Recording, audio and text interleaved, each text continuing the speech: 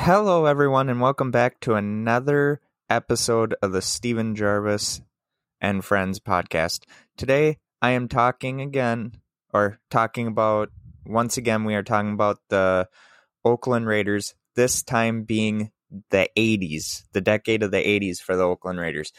So, quick recap, the 70s, they go to a Super Bowl. They go to many playoff games, and they end up getting over the hump in Super Bowl 11 against the Minnesota Vikings. After that, they're still in the playoffs. They still make the playoffs. They still have games with names, as they call them, but they never really reach that summit again in the 70s. John Madden ends up retiring, and Tom Flores takes over.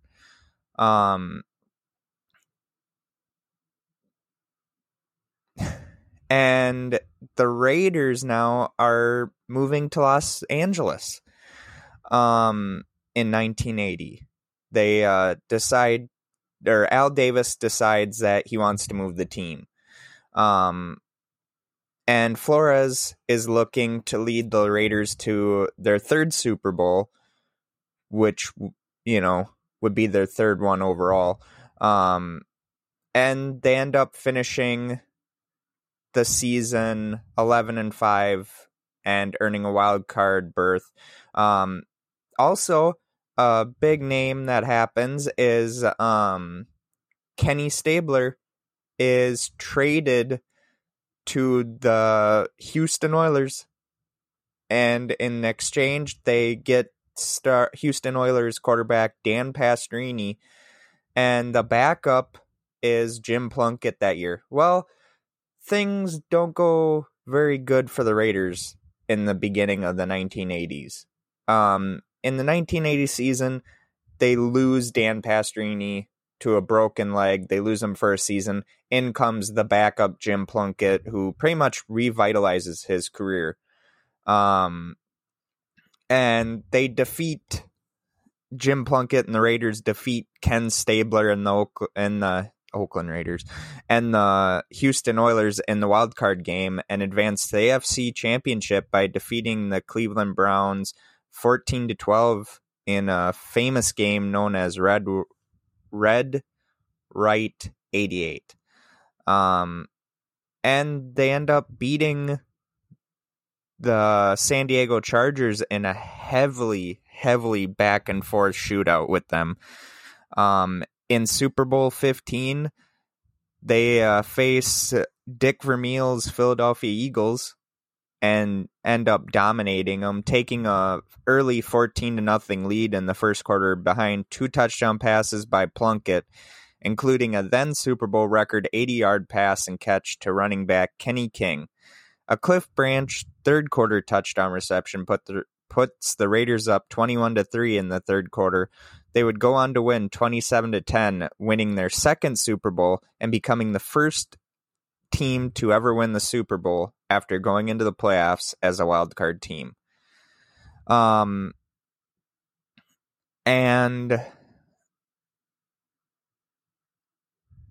it's funny because now after that, the Oakland Raiders take on the NFL in a way, in which Al Davis is pretty much saying, hey, I can't get any improvements made to the Oakland Alameda County Coliseum, so I'm moving the Raiders. And he needed a 3/4 approval by the league owners in order to relocate them to Los Angeles. Well, that's defeated 22-0, and 5 owners didn't make a judgment. So he moves the team anyway. And they end up winning the case, and he relocates the Raiders in 1982. In 1981, the final campaign of their first run in Oakland, the Raiders fall to the 7-9 record, missing the playoffs following their Super Bowl win.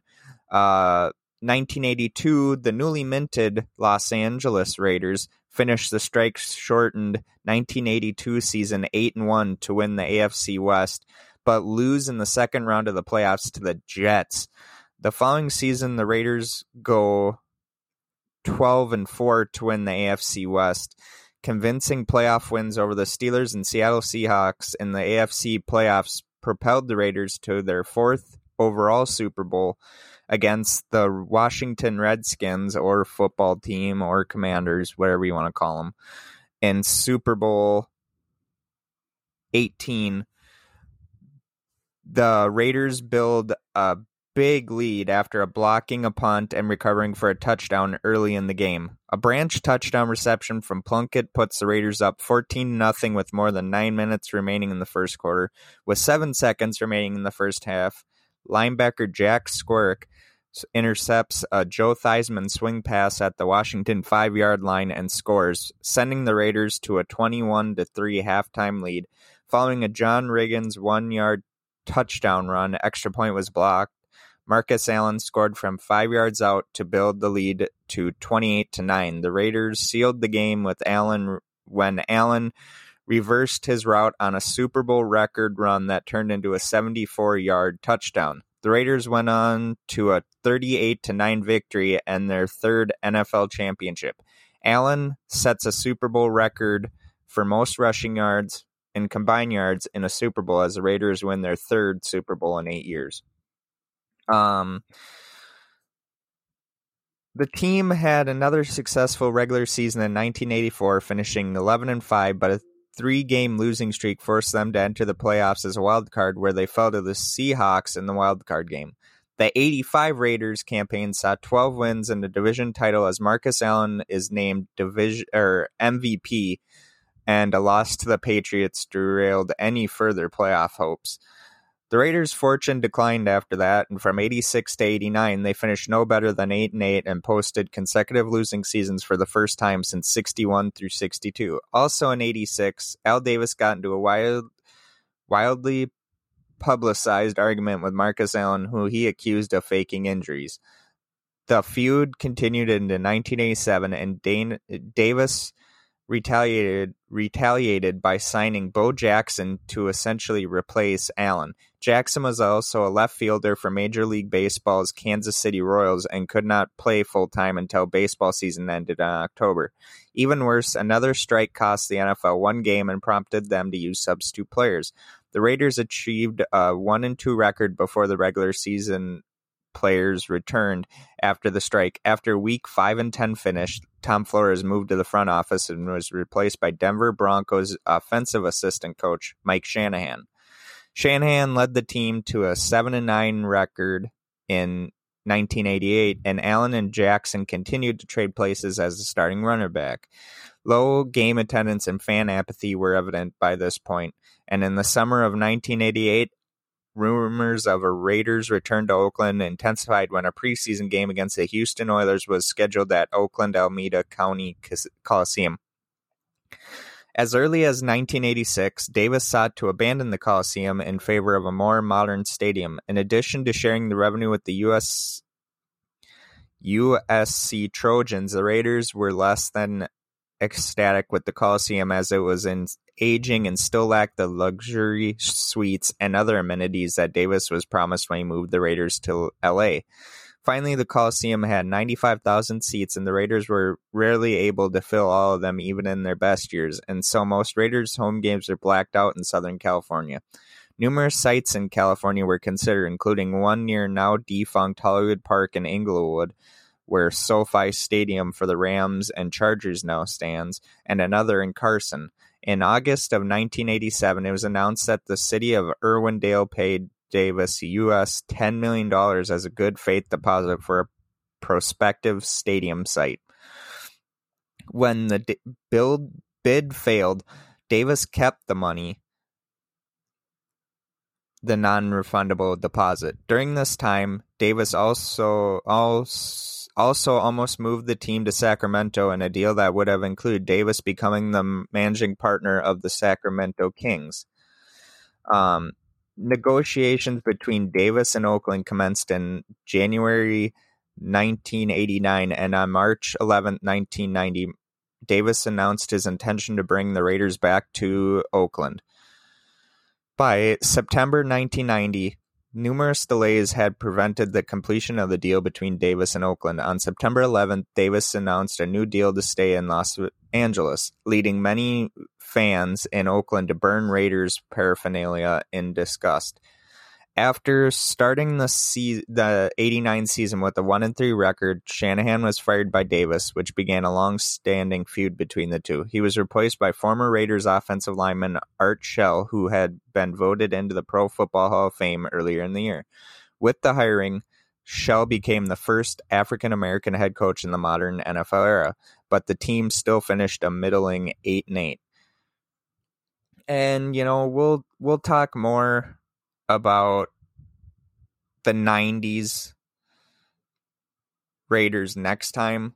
But, the thing that happened with the 80s Raiders is the move. I think them leaving Oakland to go to LA may have been smart in some aspects, but in most aspects, it ended up being a bust. Yeah, they win a third Super Bowl in Los Angeles, but you're an Oakland team, and I know a lot of people would be like, well, it's easy for them to move. It wasn't. It split the fan base. It really did. Granted, you had more people tuning in probably from Los Angeles compared to Oakland, but I've never been to California, so what would I know about it? And I think what really happened was that Al Davis thought it was going to work out. And when it didn't, he did what he had to do.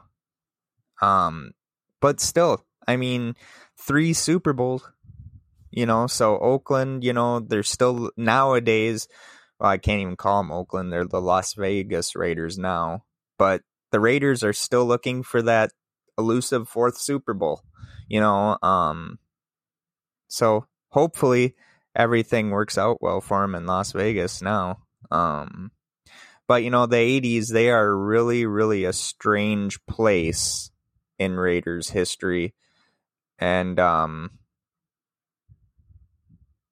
I think with that, it's really strange if you think about it, because you win your first 2 Super Bowls as Oakland Raiders, and then your third one, you're a Los Angeles Raider. What if they win their 4th one in Las Vegas? Stranger things could happen. Maybe the Vikings win one this year. I doubt it. Let's be honest. But that's gonna be it. I can't thank you all enough, the fans that support this. We're at, I think, 121 download. Hold on one second. We are at 121 podcast downloads on our episodes in all. You guys, thank you so much. We're on the road to 150 podcast downloads. Keep it up. All right, guys. Just keep it up, and I'll keep turning out this stuff. I'll keep making it hopefully better in your guys' eyes. That's what I really want. And let's keep doing this journey together. And I wanna. I know some people have been like, hey, what's up with the bees thing that you live by? It's just something that I kind of came up with, and hopefully it catches on. I would like one day to put on like t-shirt or like pens or something, and when people would buy them, they'd have that. But the 4 B's is be kind, be respectful, be responsible, and be humble. Now, I added the be respectful and be responsible after taking out the be safe and be creative. But, I honestly think those are the 4 things that I live by. Even though this podcast is doing really well, I'm still humble. Even if this podcast one day makes me a lot of money, I'll still be humble. I'll never forget that you, the fans, made this podcast successful. I will never forget that. Never forget it. Being kind. We should all do that. You know, yeah, the world may be screwed up, but you know what? If we treat each other all like human beings and not put everything on a pedestal, I think this world changes for the better. And this isn't me making a political thing. It's common sense. Being respectful. Yeah, there's a lot of people in my life that treat me like shit for no reason. But yet, you know what? I'm still respectful for them. And to them. And being responsible, own up to the shit that you do. Own up to your mistakes. Everyone wants to talk about their successes. I talk more about my failures because that's all that's been pointed at me from people in my life. Won't name any names, but, it's been a lot of people. But I own up to that. Yeah, I know my life hasn't been the greatest thing. Yeah, I may talk about my depression a lot. But I own that.